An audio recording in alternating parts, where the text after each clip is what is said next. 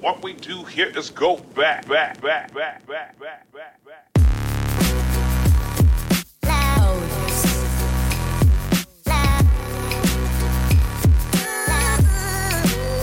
This is Matthew Del Negro, and you're listening to 10,000 No's.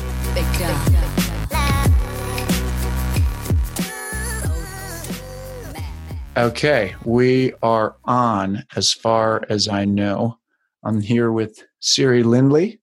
How are you? I'm doing great, and I'm just so excited to be on your show. This is going to be fabulous. I'll just tell you a couple of things this person's done. She's the 2001 ITU Triathlon World Champion, as well as the winner of the 2001 and 2002 ITU Triathlon World Cup Series and the 2001 ITU Aquathon World Championships. I'm probably butchering that. Perfect. She has coached a number of Olympic and Ironman athletes and champions, including Marinda Carfry, I'm probably butchering that, Leon DeCave, Sarah True, Susan Williams. In 2014, she was selected to be a member of the inaugural International Triathlon Union Hall of Fame class. She also, just kind of on the side, worked as a television sports analyst covering triathlon and field hockey events for NBC during a little thing we like to call the 2004 Summer Olympics. She's reported on NCAA field hockey, NCAA Final Four, Big Ten tournament for NBC, CSTV, TVNZ. Not to mention, in 2007, she was brought into the Brown Athletic Hall of Fame. 2001, she was the Female Duathlete of the Year. 2001, she was also Triathlon Magazine's Triathlete of the Year. She's a total underachiever. She is not a good person. She's mean. She's sarcastic. I don't like her at all. She makes me feel like shit when I talk to her. I suck. I basically just suck, Matt. That's the thing. So you are, it's unbelievable when I read that. Like if you went to Wikipedia for me, it would probably say, Matthew Del Negro is an American actor. And then it'd be like, true. ... So like literally that list is so crazy to me. As I think I don't know if we ever talked about this. I played lacrosse at Boston College, which was D1. I wasn't a great player. I kind of worked my ass off and was okay. But, I know what it took to get to that level. And it took a lot of hard work and everything. When I read things like, it's so easy to be like, oh yeah, this is, Siri Lindley. She's, a triathlete, world champion. It's like, let's just stop for a second. World champion. I mean, it's crazy. I'm sure you don't, and we're not going to spend so much time talking about this because you're probably sick of talking about it, but it's just like, I just have to stop and go like, holy crap. I mean, world champion on all of these levels, Hall of Fames, everything, just the amount of drive and discipline and talent and dedication and passion that would take is mind-blowing. And then when you made your transition into coaching, to see you do that with, coaching people into the Olympics and Ironman and all of that, it's just, it's kind of like, I just kind of bow to you for what you've done. So, well, Matthew, you're being so kind, and I really am just so incredibly grateful for your incredibly kind words. See, I look at you and think, this guy Matthew is an absolute all-around rock star in every way, not just with what you do in your life and the kind of father you are, the kind of husband you are, but the kind of person you are, most importantly. And I thank you for all of this. And it's funny because you read that list and a lot of stuff, I'm like, oh, wow, I forgot about that. So it's strange. It's strange because from that list, really what I was after from the beginning was just to somehow find a love and respect for myself, because I was lacking that for a long, long period of time. And I was so desperate, I guess, in my early 20s to figure out, who am I and what am I capable of? And am I strong or am I tough or can I get through something hard? Like, who the hell am I? And this process, and speaking of lacrosse, which, by the way, that's awesome that you played for Boston College. That's incredible. Thanks. And let's be real. How amazing is that sport? It's an incredible sport. And that was actually my true love in college at Brown University was lacrosse. Was that where you had was it Coach Spellman who was it at Brown or was that high school? That was in high school, but she changed my life. Like she's forever one of my greatest role models in my life. But she was the one that got me to play lacrosse initially. Yeah. I didn't want to because my sister was just a star, like didn't even really have to try hard, but would score like 8 goals in every game. And she was so incredible and everybody bowed to her. And then Coach Spellman asked me to join the high school lacrosse team. And I said, no, that's my sister's thing. Right. And I'll just stick to softball. And she convinced me that, it's not about whether I'm as good as my sister. It's about me taking on a sport that she thought I could be good at and she thought that I would enjoy. So I took up the sport and I fell madly in love with it and played it throughout college. And after college, I actually tried out for the USA lacrosse team and failed. In my mind, I failed because I didn't make it and I kind of choked and I didn't play to my potential at the trials. And that really ate away at me. It ate away at me because I didn't go back the next year to try again.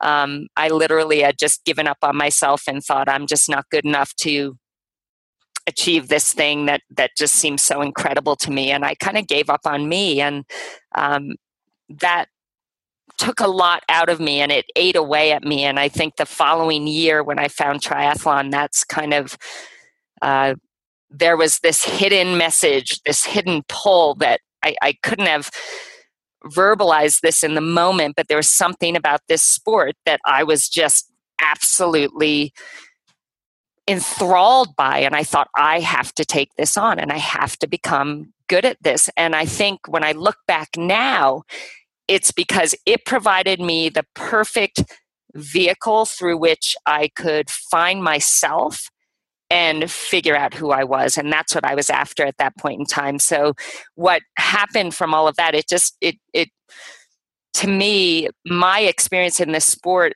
we all find an experience like this in our lives, something that draws us in and we can't really understand why. And perhaps we're able to be driven so hard by it and so passionate about it that it becomes this thing that you absolutely, nothing will stop you from making it happen. And everything inside of you, you breathe it, you eat it, you sleep it. Nothing will stop you until you get where you're trying to go. And that's what happened for me with triathlon. And those accomplishments are just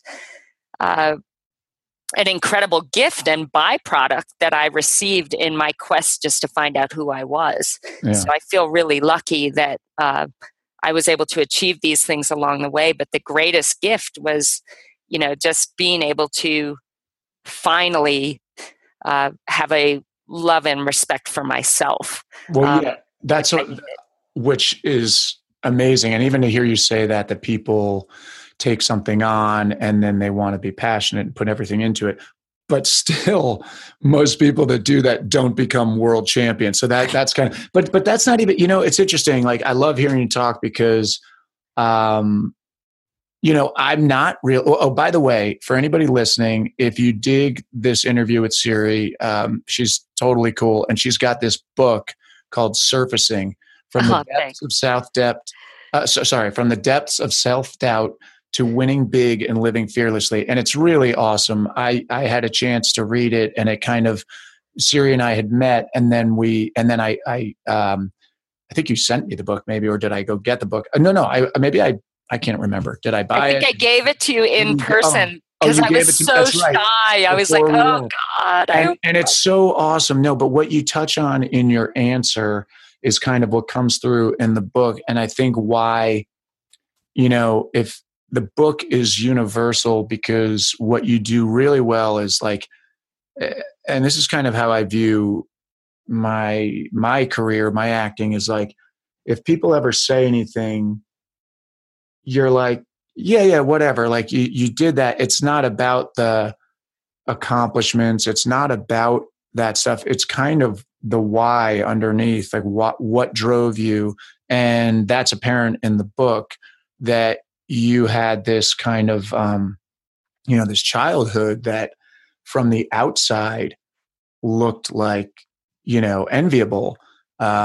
It was a lot of like money and privilege, and you could get into or not get into the whole thing if you want, or people can just go read the book. We don't need to like summarize the book here, but I highly recommend it to anybody listening because what I love, and I kind of like, I don't even know if I could find it, but I dog-eared a bunch of stuff when I was reading it, and I highlighted and I wrote down stuff, and I'll try to find this one thing that I had written down while we're talking, but there's something in the book that I love, which is from the pain of childhood, you put that together, and that is really the fuel that drove you toward the greatness that you've achieved. And it's the way you framed it and the way you kind of, I don't think you did in the beginning, you were kind of pissed off as a kid, but Yeah. then you eventually with, mentors like Spellman, your high school lacrosse coach, or who was the dude in Maine? Was it your uncle or was it one of the Bushes? One of like the guy that kind of, he took an interest in you and he was very encouraging to you.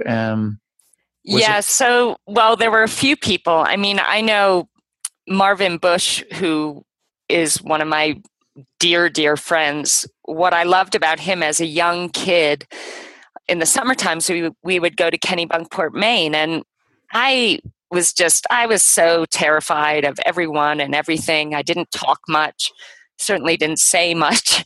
And I remember Marvin just kind of, he saw me and he was like just one of those incredible guys. It's kind and funny and intelligent, and everybody, whenever he was talking, people were just listening with eyes wide open.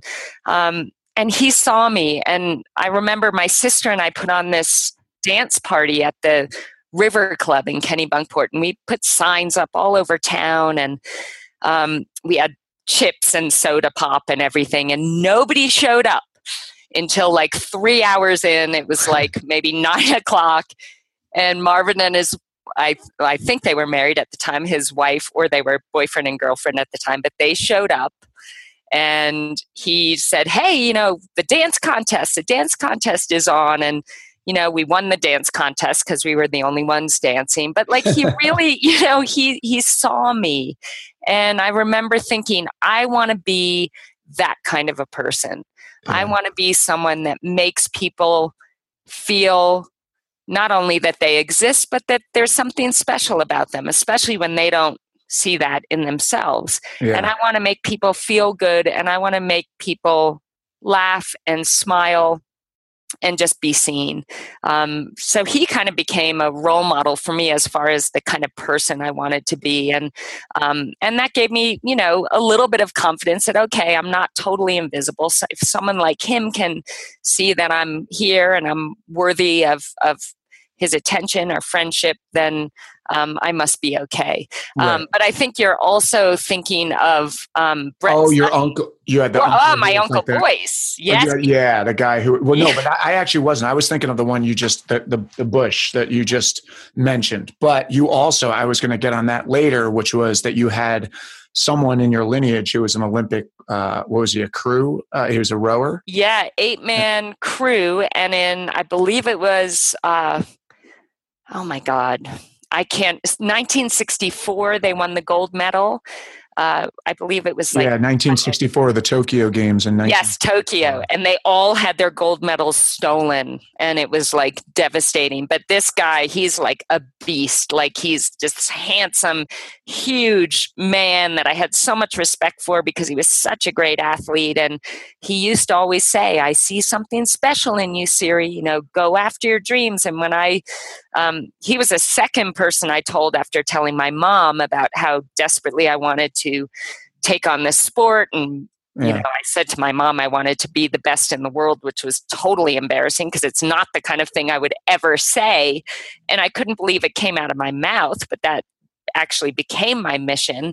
But when I told my Uncle Boyce, he was very encouraging as far as saying, if you want something bad enough and you're willing to do the work, go after it. And well, you know what? Afraid. It's so I had written down when I read this book, and this was a while ago, but I had written down on this page where you talk about Uncle Boyce, right? B-O. Yeah, Boyce. Yeah. I wrote down lots of models in her life for greatness. Olympic gold is within reach because she knows someone. And there is something like, you know, there is that, you know, like Malcolm Gladwell talks about it, how Bill Gates, you know, it's this combo of what was the Outliers. He talks about how it's this combination. I believe that's where he talks about 10,000 hours. But he also talks about how, you know, it's just like sometimes it's also a combo of fortune, of being in the right place. Like Bill Gates and his friends were in a community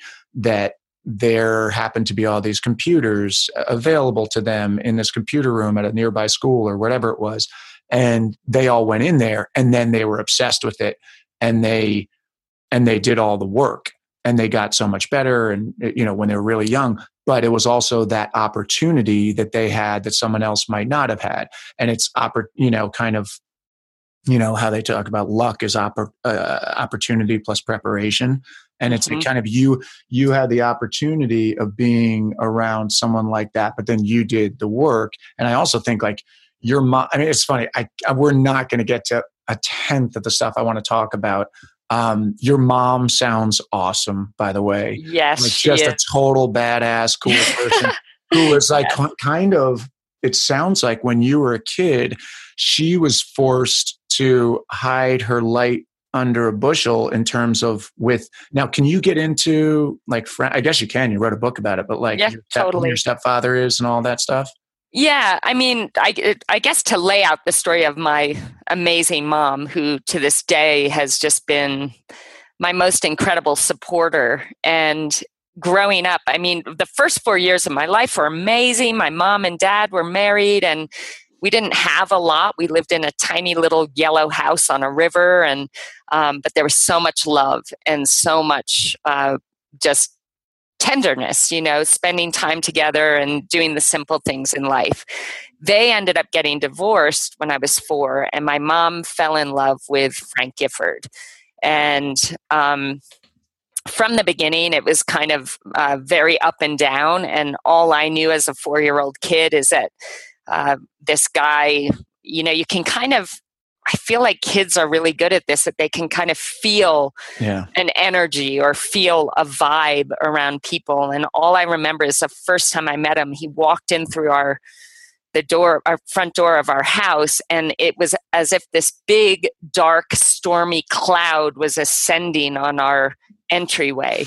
Wow. And it was terrifying to me because I could feel how excited my mom was to have this guy walking through, but all I felt was like this impending doom. And it was from that day I did not speak. I put my lips, you know how you make that fish face with your lips? Do it right now. And and I literally, anytime he came over, I did not speak. My lips were pursed. And because at one point they had a really bad fight, and he said that they couldn't be together anymore. And I thought that was going to literally destroy my mom. I mean, the pain that I saw her go through was pretty scary for a 4-year-old.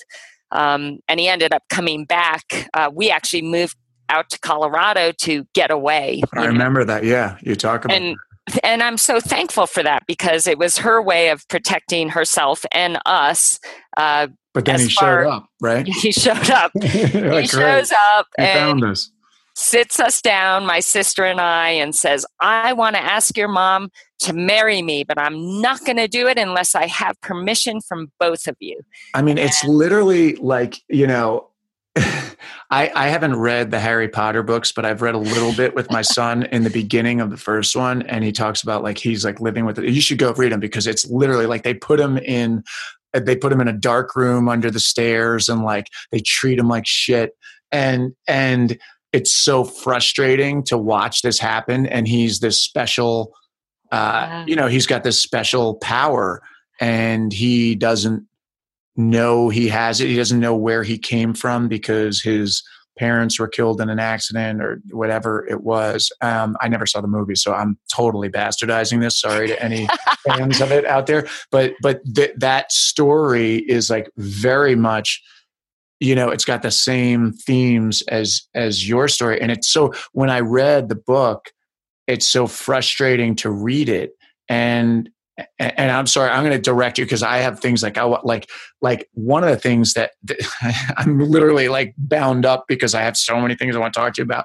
But one of the things was like, you and your sister had this experience. And she was the star, as you talk about, she was the star athlete and very pretty and all this stuff. And I think you looked at yourself as like the one that didn't have it all, and your sister had it all. And yet, as time went on, your reaction to everything kind of propelled you to where you went. And it sounds like your sister made different choices and has had, maybe a rougher go of things. Which is I love that you're going there. And interesting. And just, I'm going to let you talk. I just want to piggyback on that. One of the things I've struggled with while trying to launch this podcast is that I've been an actor, and I've been able to like do stuff as an actor where I express myself, but I really have had resistance in launching this thing, because I'm afraid to like voice my own opinion on things, and afraid like, oh, people are going to talk shit or whatever it is. You, who seem pretty private, pretty, you don't seem private now, but you were really shy. And yet you wrote this book, and you're such a kind person that I know Frank Gifford must have pissed you off, because you like don't hold back. And as I read it, I was like, shit, how was that for her to write this? What were the repercussions? Has he read it? Does he know? It sounds like it seems to me like you really could give a flying fuck what he thinks. It's like he hurt you, and you were like, hey dude, you did this, I'm coming at you guns a-blazing. And I just wonder, you talk about your sister, you talk about Frank, how was that? So it's kind of a double question, which is you and your sister reacting differently. And then also, how was the process of owning your story and being able to express it and know that you're probably going to piss off a few people? How was that? Yeah. Terrifying. So I'll start with the writing of the book. I initially started writing the book about 10 years earlier. And when it got to, I understand that a book is only going to be good if it is completely authentic and you tell the whole story.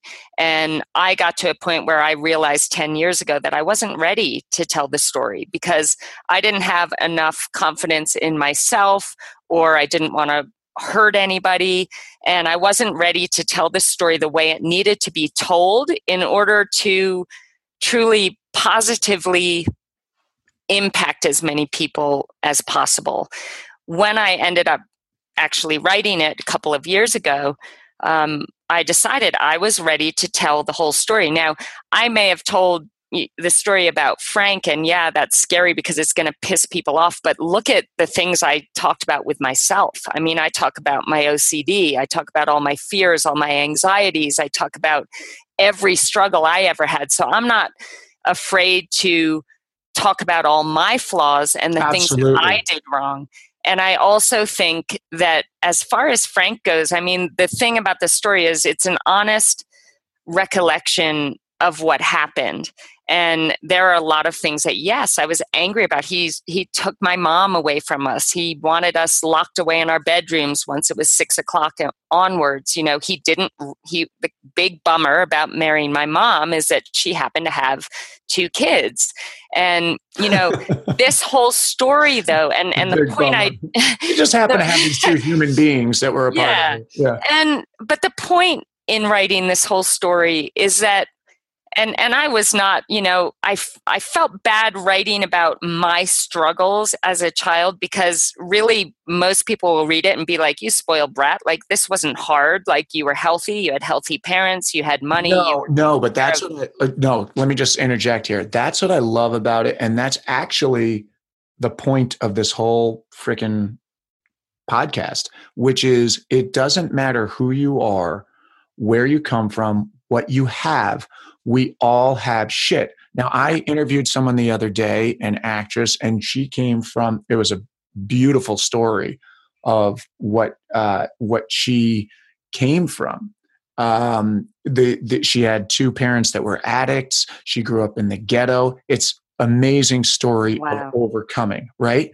Now, yes, that does not minimize your story, because I read your story and sure, you had like all of the comforts, but who cares if you don't have the nurturing and you don't have the love? I mean, it literally doesn't matter. Like, look, would I rather have a ton more money than I have right now? Absolutely. It would make my life a lot easier. However, would I rather have all of, 1,000 times more money, 1,000,000 times more money than I have right now, if it meant giving up all of the other stuff I have in my life?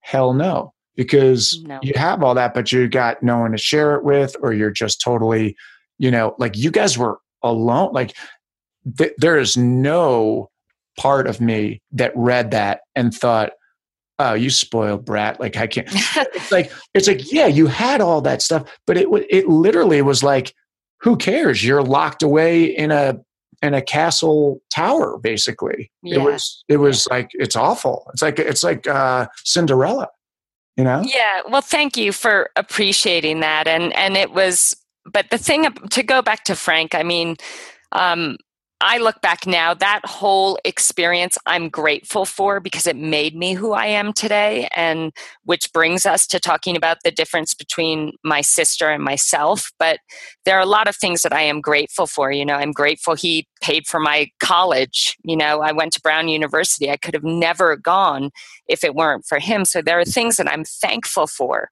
But I also feel that all of us, in highlighting the things I did wrong and the things that I'm embarrassed about, the things that, my mom, the hardest part in writing this book was having to be honest about, the situation with my mom and with Frank, and that they would go away for a couple weeks and didn't realize that our house sitter wasn't there most of the time and we were left alone. Like, I had to say, Mom, I'm going to be talking about this stuff, and I need you to know that you have made up for that and become the most incredible mom I could ever dream of having. Your support and guidance and mentorship, you're an incredible role model for me. Everything about who you are today has made me who I am today. And that time forced me to be strong and be resilient. And I'm thankful for that. So I hope it didn't come across as me really bashing Frank. It was just being honest. It's totally, just so you know, it's such a vulnerable, honest book. You expose yourself as much or more than you expose anyone. And yet my question was only, I'm not asking it like, how dare you do that? No, of course. I'm asking it more like, wow, that's pretty cool that you were able to have the courage to write it down. And I think other people can hear it and have heard it and read it and benefited from it. And it's courage. And it's kind of what all art and athletics and any performance really is. I think when you boil it down, whether it's, people go crazy for sports, right? and people go crazy for celebrity and some sort. Nowadays, unfortunately, sometimes a celebrity is coming from something that's not so noble, but in its best forms, I think people are cheering for the hero in themselves and the person who, was able to go swim 2.2 miles and bike 110 miles and then run a marathon and do it under some incredible amount of time, because we're cheering for that potential in ourselves. Mm-hmm. And you have actually done it. And I think with the book, you've done a different version of that, which is people read the book and they're going like, wow, I have, maybe more troubles than you, maybe less troubles than you, but whatever, I have troubles, you have troubles, but you had the courage to put it down in writing and expose yourself for everybody to see it and learn from it and be inspired. And it's really awesome. I mean, I hope I can do something like that where, I can allow myself to be vulnerable enough that people, whether it's listening or watching or reading in some form, can go, oh, like he went through that, then I can deal with this, and that's kind of what your book does and what your whole life is to me. And that's why I love, Matthew, that you're doing this, because I felt when you told me about this project, I thought this is so perfect for you, because I totally get the, okay, you're making yourself vulnerable by coming out and speaking your opinions and talking about things that you're passionate about and putting yourself out there. And there's nothing more beautiful than seeing someone go out and do that, because I truly believe, and I learned this later on in my life when I finally decided I was going to live my life authentically as me, no longer rejecting parts of myself that I thought if I brought them to the forefront would destroy my career or destroy what people thought about me. And that is being gay. And once I decided to not hide that anymore, I cannot tell you the power that being authentic brought me in my life, whether it was through deeper relationships, deeper friendships, more trust from my athletes and the people around me, greater career opportunities. Because what I realize now is that when we hold back from presenting our whole story, our whole honest self, our everything about us, when we hold or stop short of presenting all of who we are less powerful. There's something hidden that people pick up on. They don't trust quite as much because they're like, they're not saying something, or there's a little bit of a wall here. And you don't have the same impact. You don't have the same openness that really draws people in. And what I loved about you when I met you is that your openness and your ability to be vulnerable, because you did allow yourself to be vulnerable, and vulnerability holds such power and beauty to it. And I know men maybe get uncomfortable when we talk about being vulnerable, and maybe Shut the fuck up, Siri. Shut the fuck up. See, but I'm not fucking vulnerable. What are you fucking talking about? But there is a power in vulnerability, and I think that because when someone is being vulnerable by opening themselves up to us, good, bad, ugly, all of it. There's so much that we all can either relate to or learn from. And I'm all about telling someone what they're doing great and how amazing they are. But I'm also into calling people out to help make them a better version of themselves. And as uncomfortable as it is for someone to call me out on something, I totally appreciate it because it's going to make me a better me. Right. And I think that unless we are vulnerable and unless we are speaking our truth, we don't have the ability to grow like we all want to. Yeah. Growth is where we make progress. Growth brings us happiness. Growth brings us fulfillment. So I love that you're out here, creating a platform to share your soul and spirit with us and to help us, because the more open you are, you make us feel comfortable being open. And there's such a power in that, because there's so much we can learn from one another. Yeah. And in my story, to go back to, my sister and I, so much of our experience of life comes from the meaning that we give different experiences that we go through. And I look back at our childhood, and I reached a point where I thought, okay, this has made me strong. This has made me resilient, and I'm going to use this, because now I know that I'm strong. I know that I'm resilient. I know I can take on anything that comes my way. And so I'm going to go out, and instead of being a victim in my life, I'm going to become the superhero of my own story. And I'm going to take this, and I'm going to use this, and I'm going to have it, help me achieve something that I think is really special. Whereas my sister, who had all the talent in the world, she was definitely the beautiful one, and the smart one, and the amazing athlete. And it seemed everything just came so, it was just easy for her because she was so talented.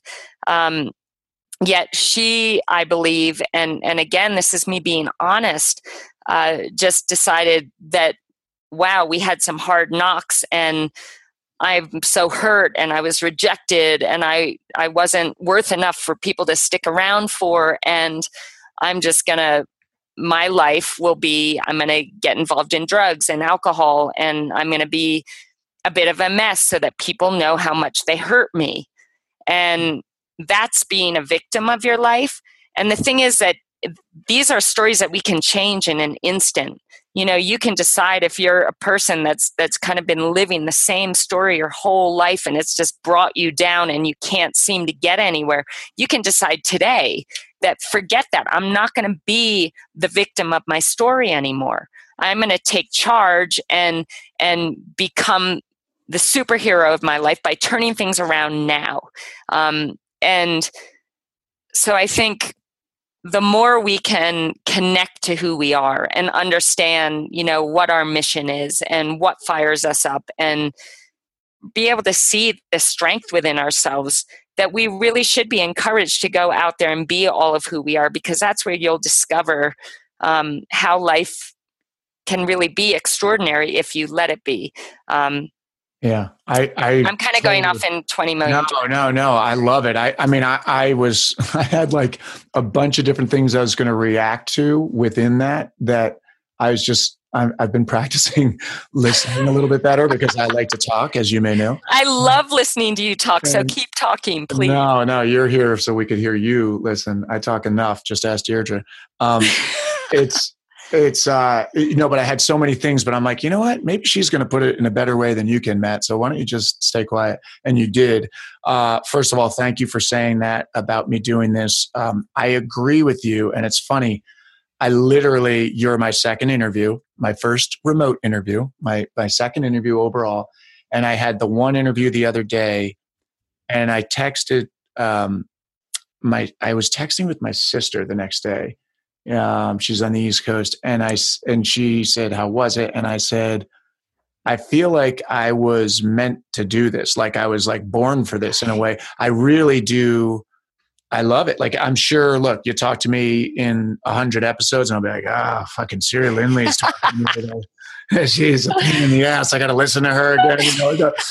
Episode 347. I'm sick of it. But I don't think so. I feel like I really love this forum where I get to hear people's stories and go back and forth. And I do think you're right. It's an opportunity for me to go like, yeah, this is kind of how I think. I mean, I'm shocked as I listen back to a little bit of it. I really do. I mean, I'm a little embarrassed. I throw a lot of F-bombs around. Like, I love that. I love that. Like Donovan and Bronwyn are not going to be listening to this for another, well, they probably never will, but definitely not for another 10 years.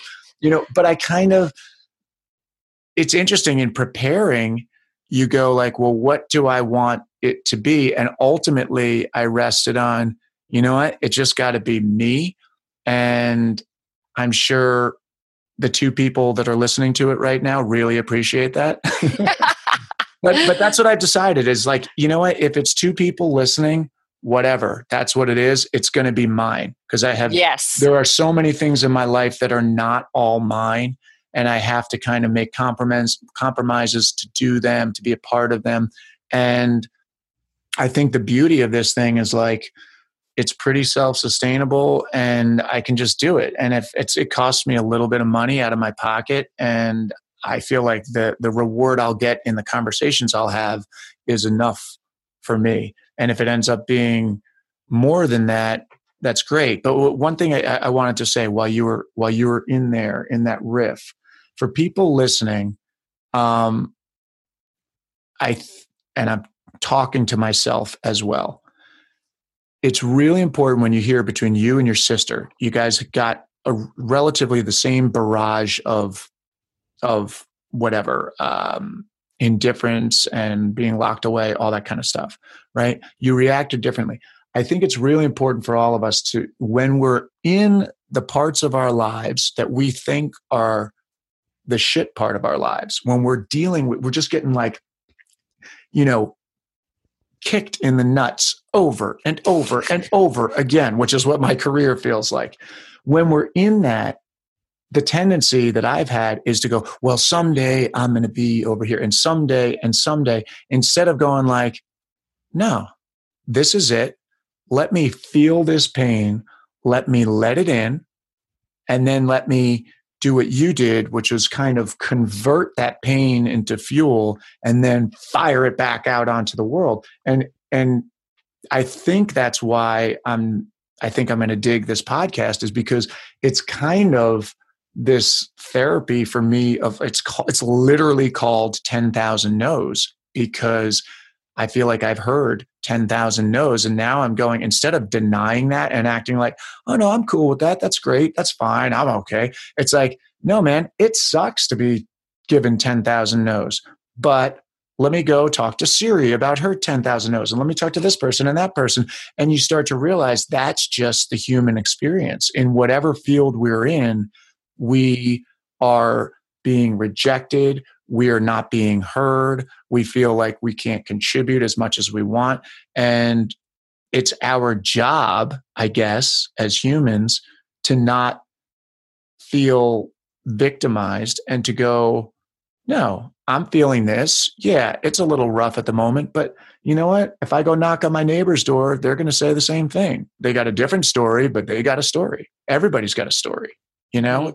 Even the CEO of the company who's flying around in a private jet, he's got some story. His kids don't talk to him. I don't know what his story is. Or maybe he's amazing. And that's, like he's got no, but I have found that everybody's got something, Definitely. And that was so beautifully said. That was brilliant, Matthew. I love what you just said there. And it's so true, because I failed so many times before I achieved those things that you read out early on in the show. And if people think that they can achieve success without getting kicked in the nuts, as you say, 1,000 times over.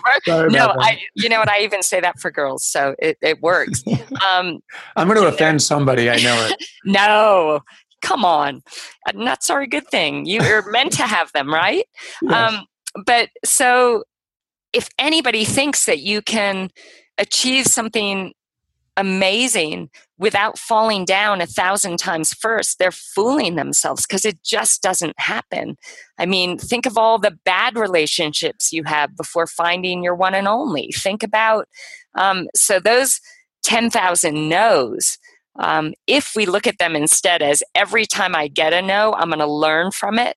And I'm going to find out, what was I missing? What did I need? What do I have to go get? How am I going to get that? What do I need to do? Did I want that anyway? Am I really upset that they said no? Maybe this is leading me to another path that's more up my alley and more what I want. Or maybe there's always something that you can learn from, whether it's a no, or you fall down, or you fail at something. There's something to learn. And we learn so much more from those times than we do from our victories. And I tell you what, if we did talk about my path in the sport, like I fell down so many times, humiliated myself. I was an embarrassment out there on the race course. But the thing was that I wanted it so bad that nothing was going to stop me. And I was so exhilarated by the sport itself that I kind of, pushed out all the looks on people's faces when I was out there racing or training and looking like an idiot. And I focused on what I felt in my heart. And that was that I know that there's something out there for me. I just need to work my ass off and give every ounce of my heart and soul and not give up. And it does work out in the end, but it's how they always say it's going to be hard, but God, it's going to be worth it. And we all know that the great things in our lives that most likely we had to work our asses off for were so worth it in the end. And you got to just hang in there. But like you said, you're going to be learning through every single show you do with different people.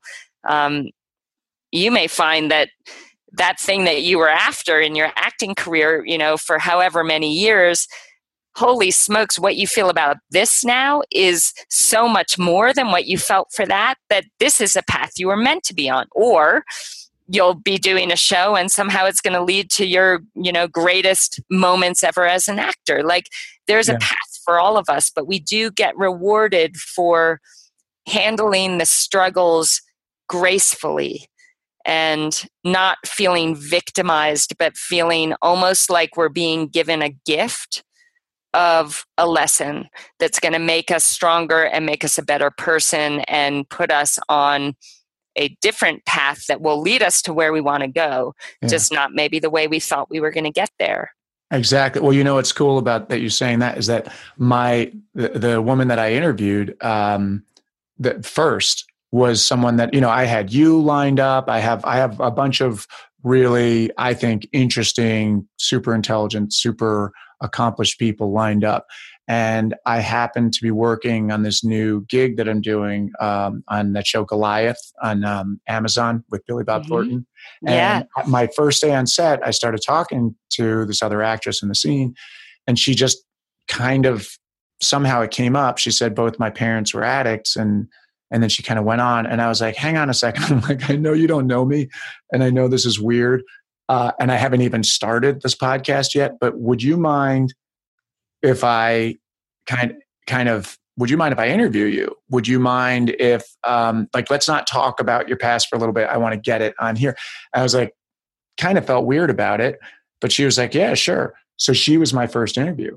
And, we worked for 2 days after that. And then we just worked yesterday after having done the interview. But I kind of said, let's just not touch on your past until we get, and her story was amazing. And what I'm finding is this thing dovetails perfectly with my career, because one of the problems of being an actor, one of the challenges is that you have so much downtime in between gigs. And I always say I'm working harder when I'm not working. When I work, that's the reward. I would do it for free.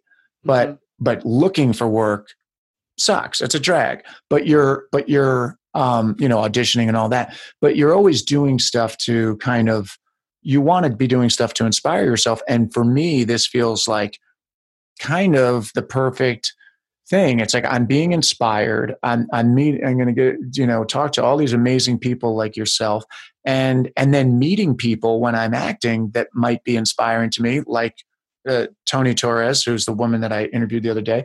And all of a sudden you're like, oh, so my acting life is feeding the interview life, and the interview life might feed the acting life. Yeah. Who knows? And I don't know what the plan is. I don't know where it's going. I literally don't know how each interview is going to go. I mean, I kind of, that's where this thing will even, sink or swim, is like, I don't know if people are going to be into the style that I particularly like, which is a conversation like this where we don't know. I don't have talking points. I mean, I have a couple of little notes jotted down that I wanted to talk to you about. We haven't gotten to some of them. We probably won't. I have your book over here, has a couple of highlighted, but I basically was like, you know what? It's kind of like Woody Allen talking about making a movie. He says, cast it right. That's 99% of the job.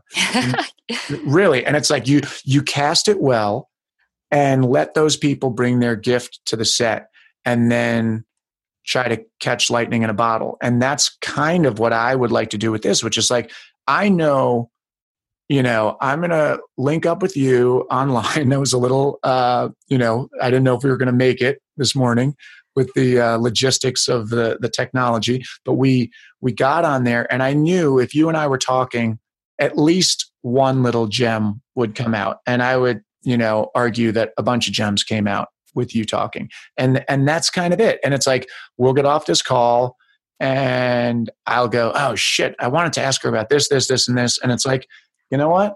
That's what we got today. That's it, folks. And then hopefully, like a couple months from now, a year from now, whatever, I'll call you up and be like, hey, you want to come back and talk about whatever? That'll be episode 343, like you spoke about earlier, where you're like, darn it, Siri. That's going to be where my assistant's assistant is like, Mr. Del Negro, Siri Lindley's online too. I'm like, tell her to fuck off. Okay. Oh my God. Wait, so let me ask you before we get, I literally, like, I had so many other, I wanted to ask you about being in the zone. Are you sore? Because you're like your mom, we talked about a little bit. Coming out, we talked about a little bit. Well, what I'll ask you, because I know you have an end time here, as do I. So let me just ask, what are you working on right now? What's next? Where can people find you? I already talked about the book, which is called Surfacing by Siri Lindley, From the Depths of Self-Doubt to Winning Big and Living Fearlessly. I think you can find that anywhere, right? Yes, anywhere. And on audiobook as well. Oh, do you do the audio? I do. And of course, I'm sitting there, oh my God, I'm not an audiobook reader. And I was getting all hard on myself. And then I thought, hey, it's my voice. That's got to work somehow, knowing that the person that wrote it is reading it. So yeah, totally. I think it works. But thank you for mentioning the book, number one. And right now I'm kind of, I do my thing. I'm coaching some tremendous athletes that are some of the best in the world. And it's not really about swim, bike, run for me, even when I'm coaching them. It's kind of about training them for life and just wanting to bring out the best in them as human beings, which will automatically translate to greater performances. But I too I've got this fire inside of just wanting to get out there and speak more and touch as many lives as I possibly can through stories and experiences and insights. And I have so many incredible mentors out there, and you being a great inspiration for me as well. But the great Tony Robbins, he's been influencing me since I was 18. His ideas and insights just resonate so deep with my soul. Same here. And he's just incredible and has just provided me with so much inspiration, and everything I've learned from him is just so powerful. But just being able to touch as many lives as I possibly can, and helping people find their way as I did, because I feel everybody has the ability and the opportunity to create the life they dream of. Some of us just need guidance and need to understand how to tap into all the greatness that is inside all of us. So hopefully helping us. We should actually talk about something, because I've been kind of, sorry to cut you off. But I've been kind of brainstorming. It's like a germ of an idea at this point, but I've had a couple of people through reaching out to people about interviewing them for this that are really kind of prolific in their particular field, and all of the fields are varied. And I've kind of had this little daydream of like, maybe there's a way to bring together. I feel like I have this kind of weird spectrum of people in my life that are from different walks of life, but they're all like super impressive, and of like pulling them together and doing like a one-day workshop or a weekend kind of seminar type of deal, where you have like, this person who's in business, and this person who's a triathlon champion, and this person who is a writer, and this person, whatever. And like, but people with a similar kind of vibe and attitude. And I don't know, I feel like there could be something kind of cool there for people to hear from different walks of life, because they would just kind of, what happens is you hear the same message, but it's just through the prism of a different background or different backdrop. And so I don't know, just put it. I'm all in. That sounds fabulous to me. Yeah. I have no idea how to do it, but I've thought about it, and I'm like, it seems like a waste of my resources not to pull some of the people together that I know that are like, I'm like, I definitely would listen to this person speak and, tell me about fitness, or this person tell me about business and how they handle money, and this person tell me about how they did go. You know what I mean? I don't know. Exactly. Just throw it in the back of your head, because, whatever. Yeah, no, I love that. And another thing that my wife and I are involved in is we just created a foundation that is the Believe Ranch and Rescue. It's a 501c3 nonprofit, and we are raising money to save dogs from euthanasia. There's so many overcrowded shelters that literally a dog will come in, and if they're not adopted within a day, they're put down and they're given up on so quickly. And we want to save dogs from those situations, and also horses from feedlots and auctions. Basically, horses are treated in the most awful ways, not fed, not given water, and stuck in small cages with like 10 other horses, and they're auctioned off and sold for meat. And it's just really horrible circumstances. And we're saving dogs and horses right now. We're doing it at a very small level because we haven't made enough money to save more than one at a time, and then give them medical care and training, and then adopt them out to hopefully a wonderful forever home. But that's something that is near and dear to our hearts that we're really trying to build up and work on. And that's awesome. How we talked earlier, Matthew, about like, what is your why? The why, what is giving you that fire and that desire to want to get out there and like rip things open and make great things happen. And a lot of times it's, not just a passion that you have for whatever it is that you're doing, but also knowing that you're kind of giving yourself more of an ability to do other things that are near and dear to your heart. So a lot of the work that I do, I'm so inspired to want to do the best job possible with my athletes, not just to help them achieve their dreams, but also to create a situation where I'll be able to give more myself, whether it's to the athletes, to people, or to animals, and all of that. So that's my greater, deeper why. But just with everything, live that's with passion. Awesome. Well, let me do this, because you probably, if you're like me, have a hard time plugging yourself. But I'll say yes, terribly. if there's someone out there, who's listening and happens to be flush with cash, then, check that out. What's it called? The Believe Ranch and Rescue? Believe Ranch and Rescue. We have a website, believeраnchandrescue.org. And we've raised about... Look, maybe someone's listening to this thing 4 years from now, and they're like, they've got billions of dollars laying around, and they go, that would be hey, let's throw it this way. No, because that's what happens. I see it with my friends and myself, where, I think you have a great idea for a show or whatever it might be, and you just it would be a lot easier with funds. And you guys, I'm sure, are doing amazing things there, but it's like, you're like putting it together with chewing gum and tinfoil, and it's a lot easier if you had a couple of bucks behind it. So, whatever, just throw it out there. Thank you, Matthew. But you inspire me so much. I mean, your openness, your humor, your intelligence, like I couldn't wait to do this show with you. And I think it's going to be absolutely brilliant. I'm sure you're going to get way better guests on the show, but I feel really honored to have the opportunity to be a part of it at this stage of the game, because I know it's going to just be amazing. So, really, thank you so much. Well, thank you. You're very kind. And it's really nice of you to say. I don't know how I'm going to get, any better than this, but I appreciate that. And And I really appreciate, I'm the one thanking you to come here and take your time. And I really, really appreciate it. This was really, really, really cool.